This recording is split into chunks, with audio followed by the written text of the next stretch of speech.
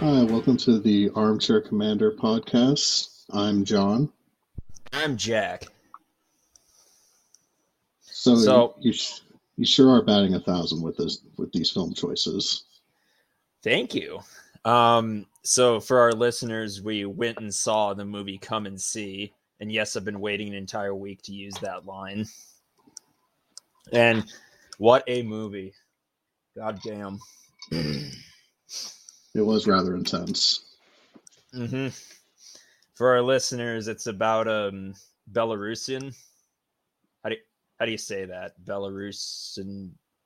Belarusian, A, a 15-year-old from Belarus. Well, what would later become Belarus in World War II gets drafted to fight in the partisans after digging up a rifle. And he gets more than he bargains for, and that's putting it very lightly. that sounds like the intro. Like you're probably wondering how I ended up in this situation. Oh God, Yep, God, that's yeah, me. yeah. The scene where they take a picture of him, that'd be the perfect freeze frame moment. Oh You man. know, I know this film has gotten quite a bit of it's very highly acclaimed and lots of positive reviews to it, but I'll be honest, I just kind of I wasn't that big of a fan. Oh yeah. And my biggest gripe does come back to the um the portrait shots that recur in this film, because it's one of those things that I feel like it would have been a very powerful tool had it been like, okay, we're going to start the film with this like portrait shot of Fiora, and I don't know if I'm saying his name correctly. I hope I am, but the main character Fiora, we open the movie with like this portrait shot of him where he's this young innocent kid, and then we don't return to that shot till the very end of the film where he's all PTSD'd out. But the fact that this this shot recurs like every 10 minutes or every 20 minutes, it kind of takes away the power of it for me anyways. hmm So yeah, it was a little heavy on the portrait shots, I will admit. But man, and the reoccurring imagery of that German spy plane, is that what that was? Yeah, I didn't have nearly as much of an issue with the plane flying over, just because I understand that they're probably working with not the greatest budget in the world. um, but that didn't bug, like, I'm cool with them reusing that as kind of the like faceless image of the Germans. Like that plane seems to precede every terrible thing that happens to the main character, so I'm cool with that aspect of it. But like the portrait shots for me were just so unsettling that it made me not want to watch the movie, because it's like I can only like stare into the eyes of this person so much. Yeah, it was Friedrich Nietzsche that said something along the lines of stare into the eyes of Filiora, and yeah, the abyss will stare back. But you think that was the point of the portraits shots, though, to make you uncomfortable, to like confront you, the viewer, directly, I suppose. Oh, I have no doubt that that was what the goal was. Um, yeah, no, I definitely think the repeated use of the portrait mode was an intentional choice. I think it might have been an improper choice. The thing is that like this this strikes me as a film that like it I don't know if this particular director, what his filmmaking experience was prior to this film was, but it definitely seems like it feels almost as if like somebody who is fresh out of film school was like, I have an unlimited budget to make a film, and I'm going to employ every single technique I've ever learned to show how artsy I am.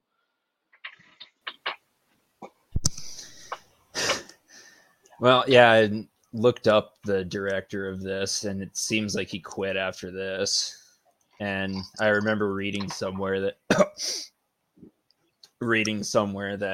he said, "I've said all I how do I phrase it? I've said all I can say as a director or something," and then he just stepped away. He's like, I have created Hamlet, beat that, and then walked away, even though he didn't.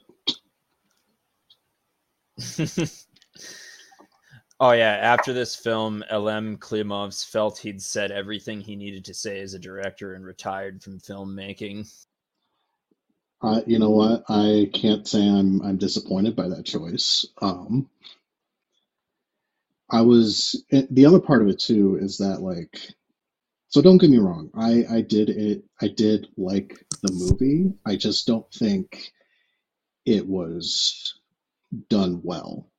Like for example, I was reading when he was going through his selection for actors, when he chose the actor for Fiora.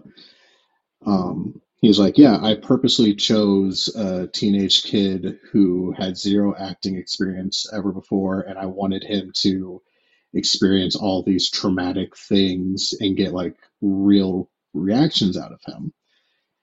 And I found it hilarious that he's like, yeah, I want, like, the second part of this, of his choice was, he's like, I want to do this, but also I don't want to permanently traumatize this kid. It's like, wait a minute, you just said you want to choose an inexperienced person so that they have like a real traumatic response to your scenes, but you don't want them to be broken forever. Like which one is it?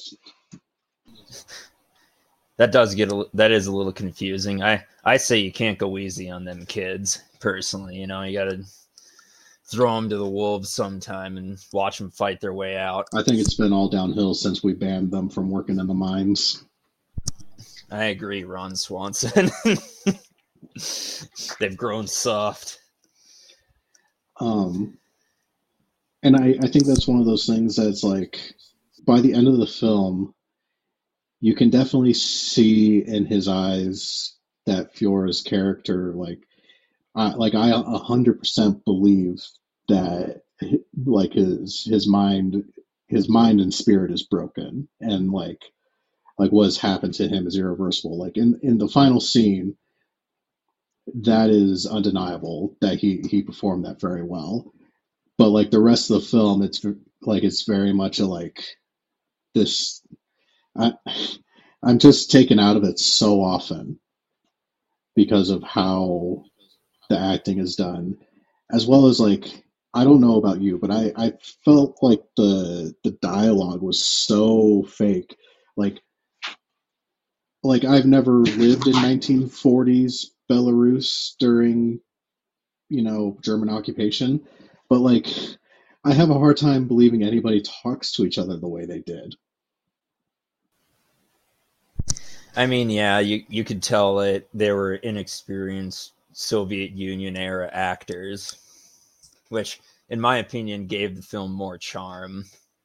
Like, what was the this is terrible that I've already forgotten it, but what was the female lead's name? Glaza? Yeah, I'm looking it up. Galasha. Glasha. Like the scene where they stumble across each other in the woods and they're both just like bawling their eyes out. Like, I don't know about you, but I've never felt more uncomfortable in a scene than I have watching that.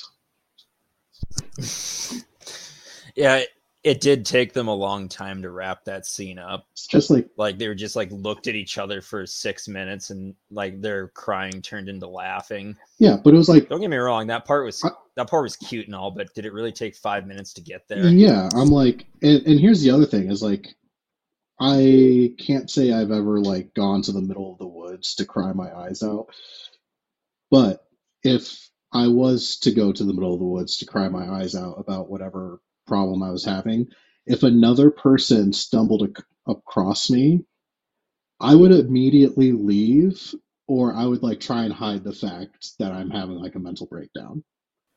Like, I don't know, John. It sounds like someone who's gone into the woods and cried before. shut up. What I do in my free time is none of your business. But, and yeah, you'd think, of course, I don't know anything about that area in that period of time, but you'd think that hiding your emotions was the go-to thing to do.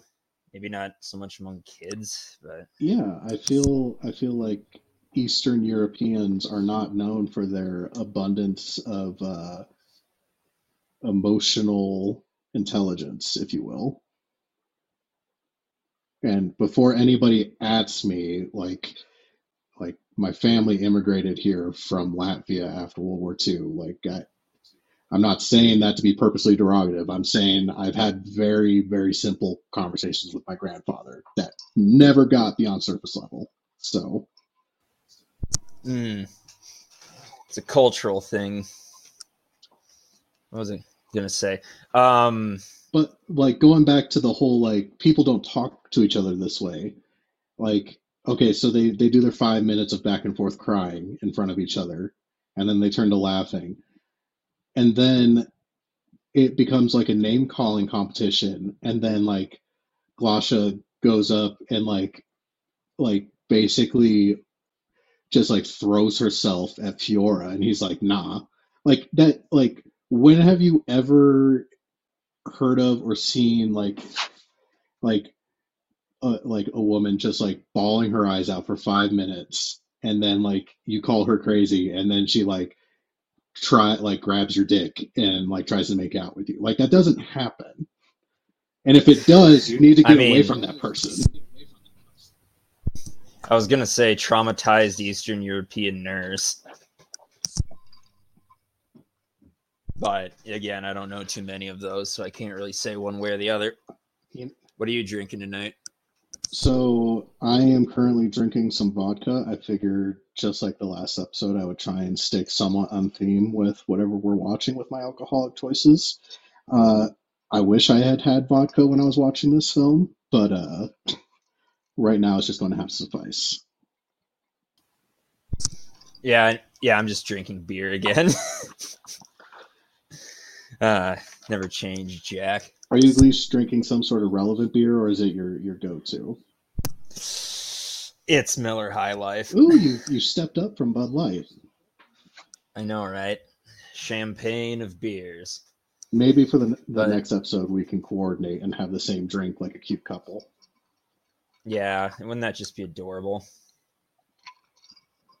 But what the hell was I gonna say? I may be getting ahead of myself here, but the ending scene with the Hitler poster, where he just like loses it and shoots at the poster for a long time. That was something. I think that kind of goes back to my previous statement of like this is a person who's purposely trying to be artsy. Like I think you could have had just as an effective of scene if you just see Fiora lose it and like destroy this picture by unloading his gun into it. But the backwards scroll through time just made me laugh and just kind of took me out of the scene. Like I thought he was actually going to do that fucking thought experiment where he goes back in time and kills baby Hitler. I don't know about you, but I burst out laughing when I saw Goose stepping in reverse. It was pretty goofy. Man, the Goofy movies have taken quite a turn.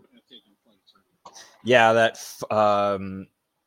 photo that he stops on too wasn't an actual real photo. It was spliced together with two other photos. But also Hitler's mom looks like Michael Cera. Now that's a conspiracy theory if I've ever heard one. Yeah. It's Michael Cera just a time. I'm treading dangerous waters. It's Michael Cera just a time traveling Nazi creator. Yeah, and so Does this answer the question that he wouldn't go back in time to kill Hitler? I mean, he doesn't fire another. If I remember correctly, he doesn't fire around No, he after doesn't. Baby He Hitler. hesitates. Yeah, he just kind of stops when it gets to Hitler and he just walks away. I guess that's to show like how he hasn't lost his humanity in the horrors of war yet. He wouldn't kill a baby, despite the fact that the babies will grow up to be Hitler. Which, like I said, there's an entire thought experiment behind that. Like, would you go back in time and kill Hitler if it meant possibly preventing World War II? Do you think if you killed Hitler, that there would be like a mega Hitler that would arise somewhere else?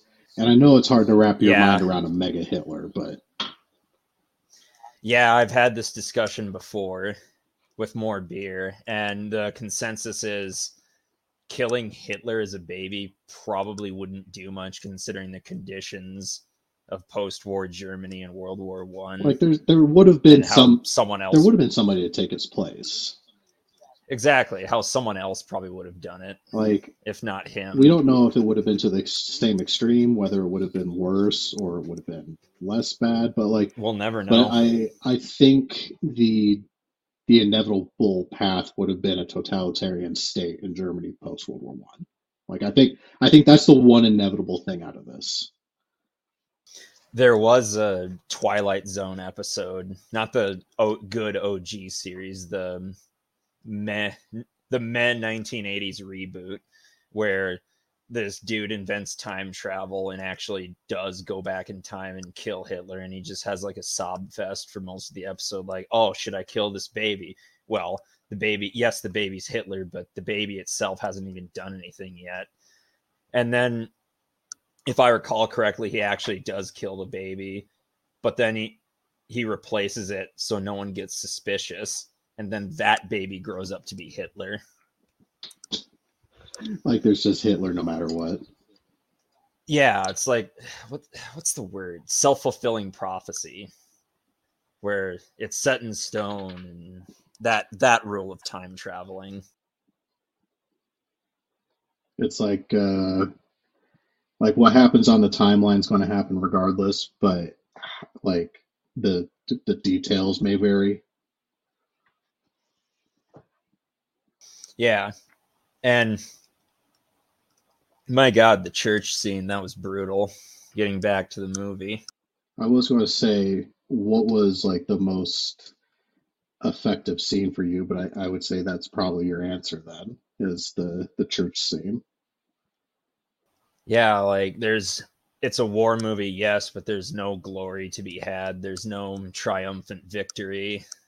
It's just horror.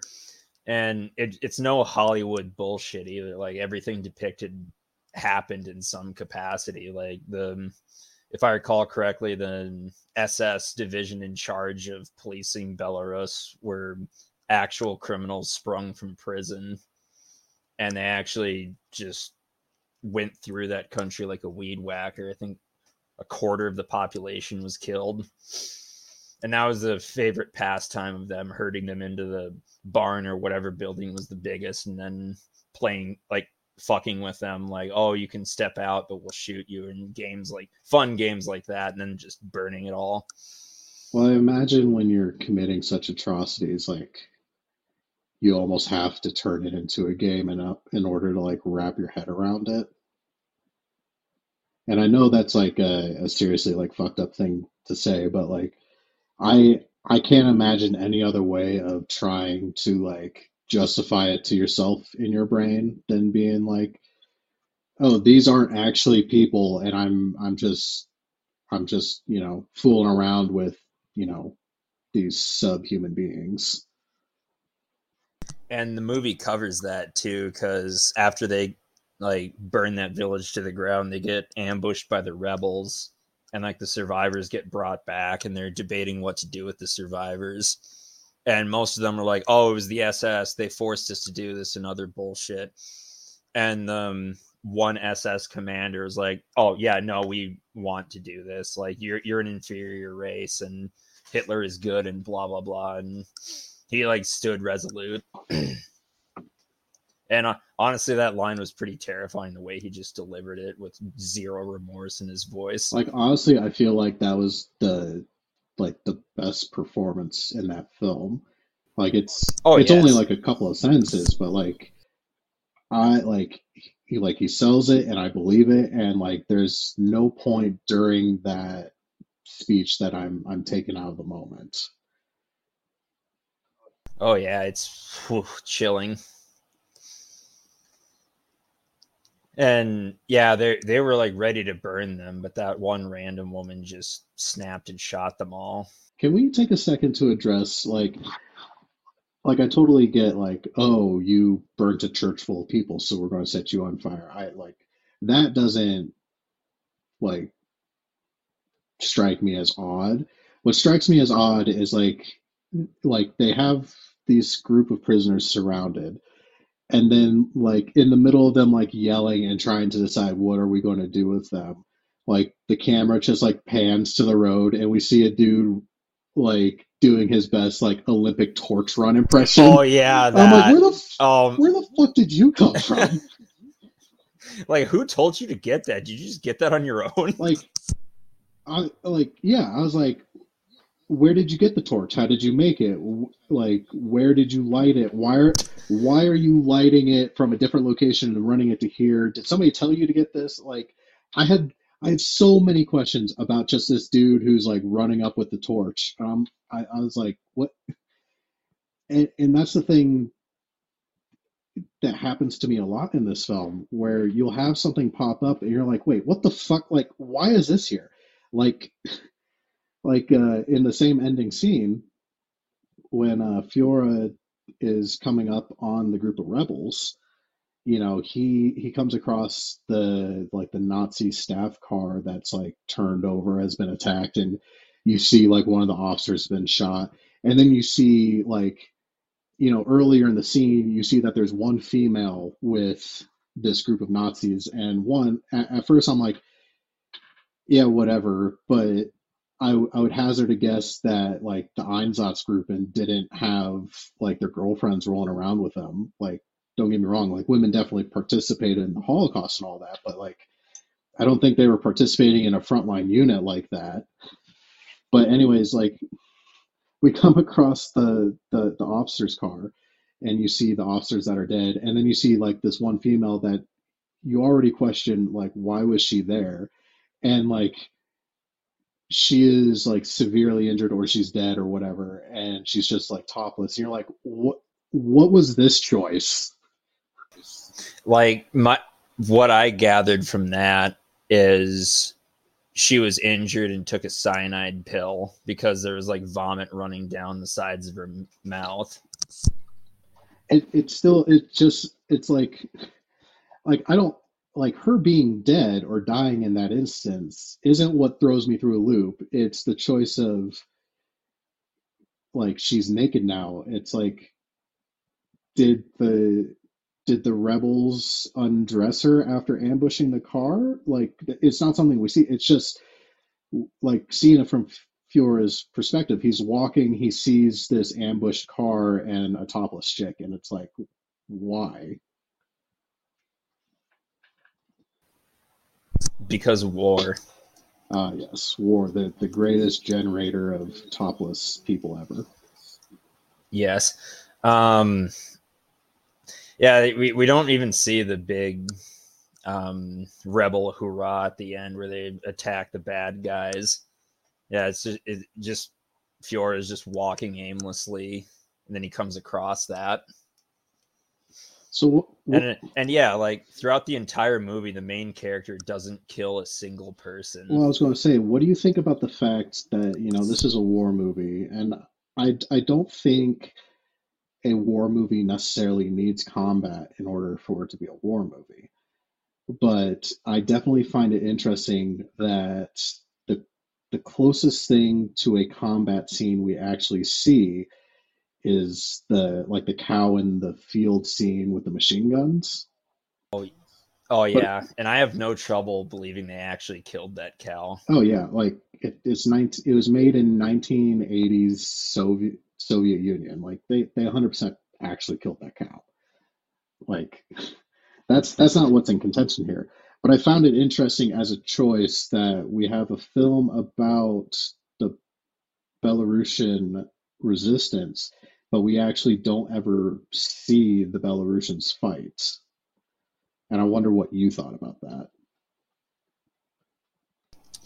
I think I'm okay with it because the focus was more on the oh, Jesus, the civilian side of things and just the horror of the Eastern Front of World War II and what it was like. Oh, yeah. Sorry, I almost spilled my beer. But I'm going to keep that in for the show, by the way. You almost spilling it. Go ahead. You almost spilling your beer on yourself. Yeah, while talking about the horrors of war. It's okay. I have a glass of Sprite in a separate glass, and I have my glass of vodka, and they look basically the same. And there's been like two or three times this evening where I've grabbed one thinking it was the other, and I'm like, oh God. That burn. You're expecting a fizz, and you get a.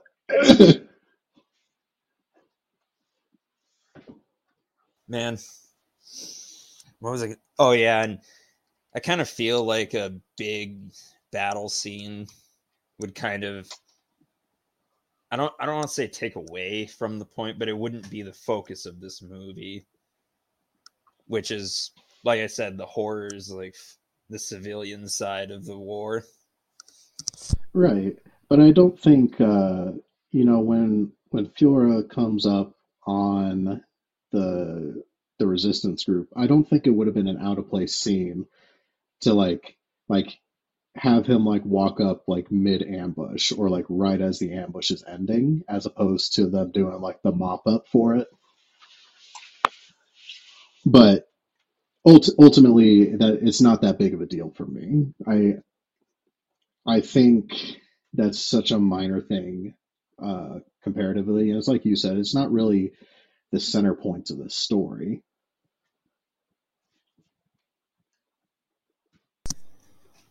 I did like that those scenes towards the beginning of them just chilling around camp, like doing chores and the training. See, that's the thing is like, I don't know if you've ever seen the movie Defiance with Daniel Craig, which is about a group of like Polish brothers who start a resistance group. Um, and that particular scene reminded me a lot of that film. And I got like super excited because I'm like, oh, this is going to be like OG Defiance movie. We're going to see a lot of Nazis dying. And then all we see is a teenager get PTSD for the rest of the hour and a half. But Actually, it was 2.5 hours. I had to watch it in like three different sections. I'll be honest. I had to take breaks watching this film. Um, and that had less to do with my beef about the like technical side of things on this. It was just it's a tough film to watch. There's a lot of very serious and intense scenes in it. And I think this film was created to be an anti-war film, and I think it nails, it nails the head of the nail, whatever that phrase is. I might have had too much drink. It Kills two nails with one head. Yeah, it kidnaps a bird and three stones. It does its job of being an anti-war film very well. Very well. Which I kind like. Honestly, it's kind of shocking considering the fact that you have to think about the fact that at this time Belarus was still part of the Soviet Union, and like this entire film had to go through like the censor process of the Soviets. And I couldn't imagine trying to make an anti-war film with like Soviet approval. Not saying that the Soviets are pro-war or anything, but it seems like that wouldn't be the easiest task in the world. I think what really did them a lot of favors is portraying it in like a patriotic sense, and like the whole depiction of Germans, like, yeah, this is what they did to us, kind of thing. Well, it is. They do refer to this time period as the Great Patriotic War. So, if that speaks to the mindset about this conflict at all. Yeah, that scene where he tries to rob that farmer, and what was he taking? Just the cart or something else? It was the cart and the horse or the ox. I forgot what animal was pulling it. But yeah, Fiora's a Pretty sure it dick. was the horse. He robbed two of his own countrymen. Yeah, well, that's the nature of war, I suppose. But how the farmer still helped him out when he heard the Nazis come. He's like, oh yeah, bury the gear in this hay and just pretend to be this local boy you drowned last week. I love how he's going through his entire family tree. Like, the Nazis aren't going to know whether you're telling the truth or lying about the like the layout of your family tree. One scene that I will admit made me laugh is when like they're rounding everybody up and like doing house checks and whatnot, and like, you know, just being being asses of themselves. And Floria just stands up, walks across the room, and he's walking out, and out of nowhere that Nazi soldier just drops in front of him from the ceiling, laughs, and then walks around him. Hello there. Yeah, like what was the what was the point of that? Did he just want to scare a poor Slavic kid before killing him? I don't know, but that group kind of threw me like them committing their atrocities did not surprise me one bit.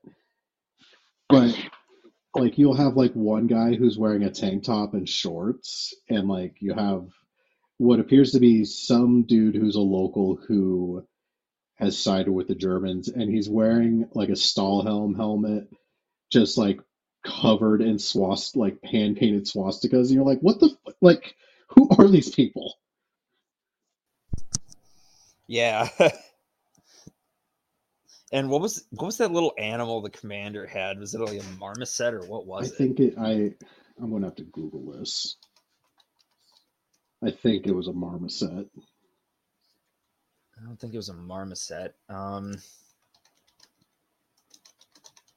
I'm sure there's like what's the word? Analysis about what the monkey means. Oh, cool! Live ammunition was used. Take me, marmoset. I don't know.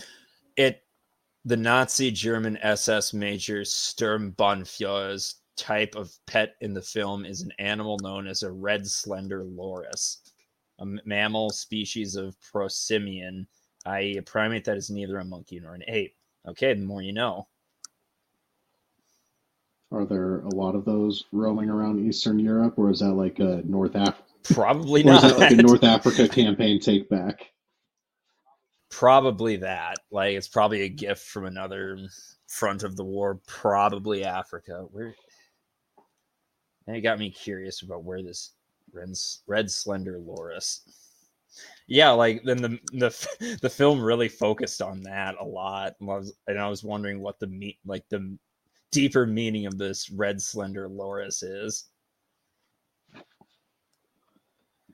Okay, so wow, it's native to a small part of Sri Lanka. Then how did it get to the Eastern Front? Now I need to know. I want a movie about that animal. Yeah, like his adventure and how he became a Nazi. How did he get radicalized? It's like the Madagascar Penguins movie, but Eastern Front edition. Listen up, boys. We're going to go commit some war crimes. Kowalski analysis. The church seems the most flammable in this village. And one part that got on my nerves, I guess, is like the hearing loss he got after being bombed, and like how the next hour or half hour of the film was through his point of view, so it was like muted. and that obnoxious "ee" sound. Like I don't need to be reminded I have tinnitus. I think that kind of plays into the whole, um, like again, it's kind of like the portrait shots that are overdone, where it's like we see Fiora have essentially like a meltdown or a breakdown after each traumatic event. And I'm not here to say like, oh, pull yourself up by your bootstraps, but like I think you only get to pull certain cards or certain moves so many times within a movie before they no longer have the effect you want them to have. And I think that was a problem with this particular filmmaker is that just constantly like I'm going to beat you over the head with this thing that I think is cool.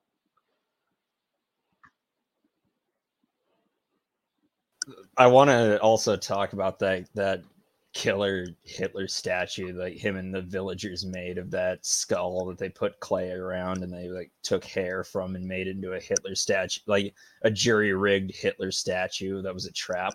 I really, really wanted to see that go off.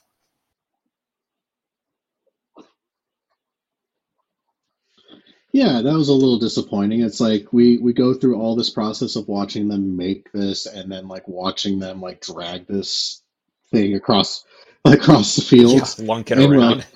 this is going to be a big boom for the Jerrys, but then we never see it again. They just leave it. Yeah, I was a bit upset at that. Like there are times where you're like, oh, this like like there's a lot of setup and then there's a letdown, but then there's also times where there's foreshadowing and you don't realize it. Like like when Fiora gets picked up to join the resistance at first. You know, his mom has his throws this big fit, and she's like, "You might as well kill me and your sisters." And you're like, "Geez, mom, that's a bit much." And Like, then like chill. 45 minutes later, we come back and see that she got murdered, and you're like, "Huh? They alluded to this, didn't they?" Yeah, and the way that was revealed was something like obviously like you the viewer knows something, Yeah, like but Floria's naivete, naivete. naivete, Ha ha ha. whatever, naivete and possibly denialism. You're like, oh, you poor boy, your family's probably dead, but he just is dead set that they're on the island, and like they run off to it. Glosha looks behind her once and sees all those dead bodies just lined up against the firing wall and just Like, don't get me nope. wrong. There's definitely some like I get the point of that entire scene is the denial of the horrors of what's going on because we just got through a long scene of he joins the rebels and then like the rebels go on this mission and the leader is like no you have to stay back basically treating him like he's a kid still and so he has his little meltdown temper tantrum thing where he meets another girl who's about his age, maybe a little older or whatever. And then we see them just like fuck around in the woods. Like do you remember like seeing that was another like portrait shot that really made me unsettled was like Glasha dancing on top of like a wood crate in the rain, but it's from that portrait mode. And I'm like, this makes me feel uncomfortable the way that like something out of place in a horror film is. I was scared that she would slip off it. Honestly, Yeah, it I looked wonder really if they slippery. had to pay her any like workman's comp claims. How many takes that took to get down? But yeah, we get a solid half hour of Fiora still being a kid. He there's danger in his life and he experiences things like the artillery barrage, but for like all intents and purposes, he still hasn't like experienced a quote unquote horror yet. Um, so when we get to the scene where his family and his entire village has been executed, Like I totally get the standpoint of like we want him to be in denial because that is a big ledge to jump off of from the trauma standpoint. And the scene, the scene of him and Galasha swimming through the muck, man, that drug on. Everything about this film drug on for me. Like every scene. But it was that scene in particular, that scene in the poster shooting, the ones that seem to take longer than average. My my only real beef with the scene where we find out that Fiora's family has been killed is, obviously Galasha, we get this like quick side pan where we see the mountain of bodies. And obviously there's a lot of foreshadowing and hinting at the fact that stuff is wrong, like the house is infested with flies and like everything's out of place and like nobody's there. But like this may be a graphic detail our viewers might not want, but I've worked in a career field that from time to time has to deal with dead people, and the amount of smell that a single dead person generates is truly astounding, and I cannot fathom what an entire pile of villagers would amount to in the realm of smell. So that's the thing that I know it's a weird thing to get hung up on, but that's the thing that struck me. I'm like, there is no way that they did not notice this horrendous smell of like 50 people decomposing. I guess. And how long were those villagers dead before they got there? I can't imagine it would have been too long because, like, there's a scene where he pulls that pot of soup out of the kitchen fire. And it was still warm. That's right. But, like, you and I both know that, like, I could set up a crock pot and have soup going for days. Like, so it comes down to a matter of how long is that cooking fire lasting. So it could have been a short Yeah, period of time, but I'd have to say at least a few hours would have had to have passed.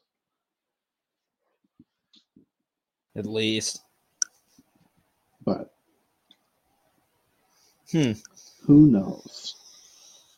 Yeah, and that it was very heavy-handed at the end when it straight up said 629 Belarusian villages were burnt down. Well, that was the thing I But was reading. fits The with the thing I was reading style. about this film was that the filmmaker, he was part of the Belarusian resistance himself, and he was inspired to make this film because he was reading a book about firsthand accounts of people in the Holocaust from his country. And his grand idea was people need to know that the Holocaust happened in Belarus. And I like not to be a dick, but I don't think anybody's under the impression that any of the occupied territories was exempted from the Holocaust, if you will. I don't know if it's so much as think they were exempted as they didn't know how bad it was. Like I didn't know how bad Belarus had it until I watched this movie. I guess for me, it's like if you watch a movie like Schindler's List or anything of that nature, like you see how bad like like a concentration camp film, you see like all these horrors. And maybe that's the disconnect here is because we're looking more at like the Einsatzgruppe and like mobile killing teams, which isn't really hit on as much in cinema. But like never in the history of ever has there been a film produced by a country that was occupied or a country that fought against Germany where we don't have like a scene of terror. There's always the like, oh God, the Germans are coming, hide. Like that exist like that is a universal thing in every film with the Germans. That it's like these are the baddies, and we don't want to deal with them. Yeah, bad guys. And skulls on their uniforms. I'm the bad guy. The skulls on their uniforms. That is one of my favorite sketches I've ever seen. Have you seen the Are we the Are we the bad guys? I was baddies? just about to bring What do that you up. mean? Well, I mean, have you looked at our uniforms? There's skulls on them. Yeah, there had to have been a moment like that, at least at one point. It's a shame because the SS really had to go and ruin a cool logo because the skull and like the Death's Head skull predates the SS. Yeah, yeah, and they also ruined the Charlie Chaplin mustache, the Roman salute, the Buddhist symbol The for the good light luck. the lightning Man, they bolts. ruined a lot of things. Well, it's like uh when we were getting the logo made up for this show, we had a couple of different designs, and one of them had uh, it essentially looked like an SS lightning bolt coming out of it to the like electricity going into a microphone thing. And I just looked at Miranda. I'm like, we can't have that. She's like, huh? I'm like, that looks like the SS markings. We can't do that. That's not okay. And she's like, oh, yeah, now I see it. I'm like, yeah, we need to change that. How are we supposed to know that the Sarmshare sub commandos would have that logo? It's two S's. We didn't know it was going to turn We out that way. hadn't watched the movie yet. How were we to know it was a bad idea?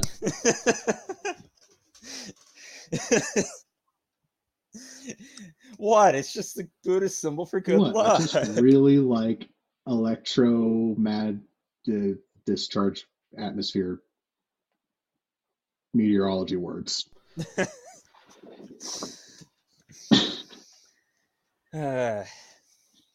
But yeah, I love this movie I personally. I definitely see why people like it, and I definitely see why it's acclaimed. It didn't do it for me. I will say though, I did learn something new out of this film because Oh, because absolutely. um like I said, my main criticism of this is that it seems like the director was trying to make a cinematic masterpiece, and it's like, okay, whatever. But the very end scene where you get the split frame where you have the two side by side portrait of Fiora and then that one girl who's like bleeding and blowing a whistle. Yeah. So I had to look it up because I was so interested by this particular frame.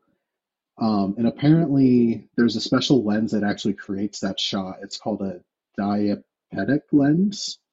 And what it does is it lets you have two different things, like it allows you to have two different subjects in focus together in the same frame, even though they're in different locations. Um, it's it's a Hmm. it's a really Yeah, I remember interesting that shot. lens. There's a couple of videos on YouTube about it, but the this kind of goes back to it where it's like you can tell that there's a lot of inexperience going on in this film because you know how there's that like wavy haze in between um the two different subjects in the frame. Usually in editing, they'll do some special effects or they will get rid of that so it looks like one image versus in this one where you can very clearly tell that they're two separate images that are just taking up the same frame. So that's my other little pedantic do better quibble. Is this guy still alive? This director? Oh no, he died in 2003. I mean, it doesn't surprise me. He probably was Shame. like in his 70s or 80s by that point. If he yeah, like if he 70. fought Yep, on the dot. as a resistance fighter. Man, he was born in 33, so he would have been 10 around the time this movie takes place. That's insane to think of a 10-year-old fighting the Nazis. Can't go easy on them kids. Like I said, everything went downhill once we stopped making them work in the mines. So I think we can get on to the part of the show where we check the thermometer and see what the critics have to say about the film, and then decide whether or not we agree or disagree with the rating. So, Internet Movie Database says 8.4 out of okay. 10. And do we have a thermometer reading or just the IMDb? I'm looking it up. 90% for critics, but 95% audience score. So, because you're a fan of this film, and I've already expressed my somewhat distaste of it, I'll let you go forth with your positive review first. I think 95 is apt. What are the aspects that I you think yeah, make it a 95% fresh film? the fact that it's a war movie, but there's no glory to be had. There's no triumphant final battle. It's just survival. And like there's no Hollywood embellishments either. Just poor 15-year-old thrust into war. All right. So I'm going to have to go with a little bit of a lower rating here. Um, I think this is a better film than Picadon was, and I don't know how fair it is to compare films. Um, but I know with that film I gave it a like an 80% or a solid 8.0, whatever metric we were using. I think that this film is an 83%. Oh, okay, yeah. I thought you were gonna rate it much lower, to be honest. I want to rate it much lower, but I'm trying to be a little objective here. My my biggest I complaints see. about this is that we have some we have inconsistent acting. There are some great scenes of acting, but there's also some really poor scenes of acting. There's a lot of technical choices with how this film was produced that just really throws me out of it. But overall, like I said before, this film does a fantastic job of being an anti-war film. I appreciate the fact that it doesn't sugarcoat the horrors that occur during the Holocaust.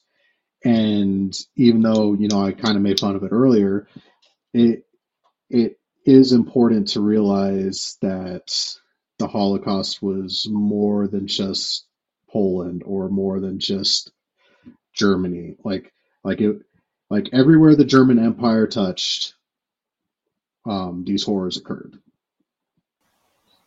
Um, and I and I think there's a lot of Mm-hmm. little countries that get forgotten about in the grand scheme of the story of World War II. So for that reason, I'm doing 83 because it does what it sets out to accomplish. I just wish it was produced better. And yeah, he did what he could in Soviet Union. And Soviet Russia, Movie make you. right? I couldn't imagine what film trying to make a film under the USSR was like. Couldn't have been easy. I wonder how many rewrites he had. I'm sure he probably had his KGB agent on like speed dial.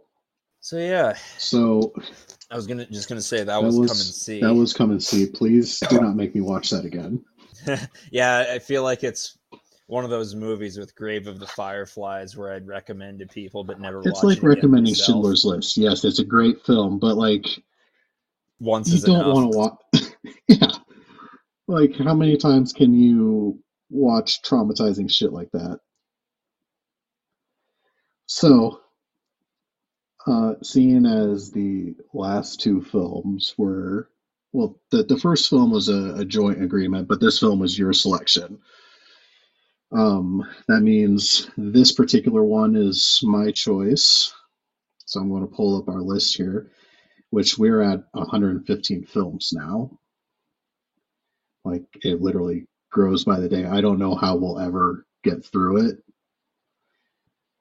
And the thing is that like this list, it like you would think there would be a lot of like straight to TV or like direct release DVD movies. No, there's like these are all like legitimate films with like actual like theatrical releases. So it's not looking good for my choice. I know I wanted to subject you to that one Dolph Lundgren movie, but that might have to wait a while. Oh man, I was looking forward to watching that one. I've not heard great things about it. Oh, it looks like dog shit. But I think for this one, I'm going to attempt to try one that is not as depressing. And I'm also going to avoid World War II because we've done two World War II ones. Fair. Too depressing. So. Two depressing World War II ones. I would say let us watch 1996's Down Periscope. If you want to pull up and read the description of it and the actor list. Rob Schneider. Rob Schneider is a submarine captain. Technically, he's the XO. Quiet you. Well, all right. This one looks like a fun movie. Patton Oswalt was in this. It's got quite the 1990s star-studded cast.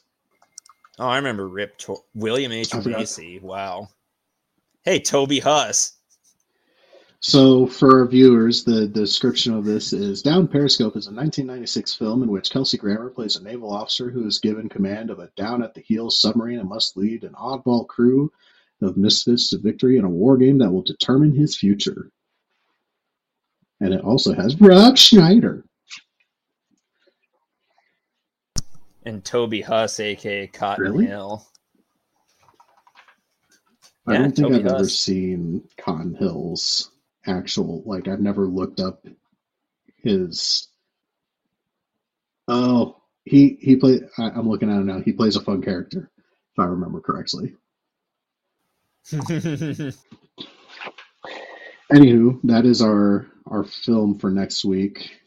All right, I can't wait. Do you have anything before we sign off? War is hell. War is hell. Oh, I do. We have an Instagram page and a Facebook page if you want to go and give those a follow, like, whatever. Also, if you enjoyed the podcast, please leave a review. Those stars matter, and we would greatly appreciate hearing your feedback, such as Jack is a terrible host. Yep, awful. Well, until next time, I've been John. And I'm Jack. And we'll catch you on the next episode. Bye.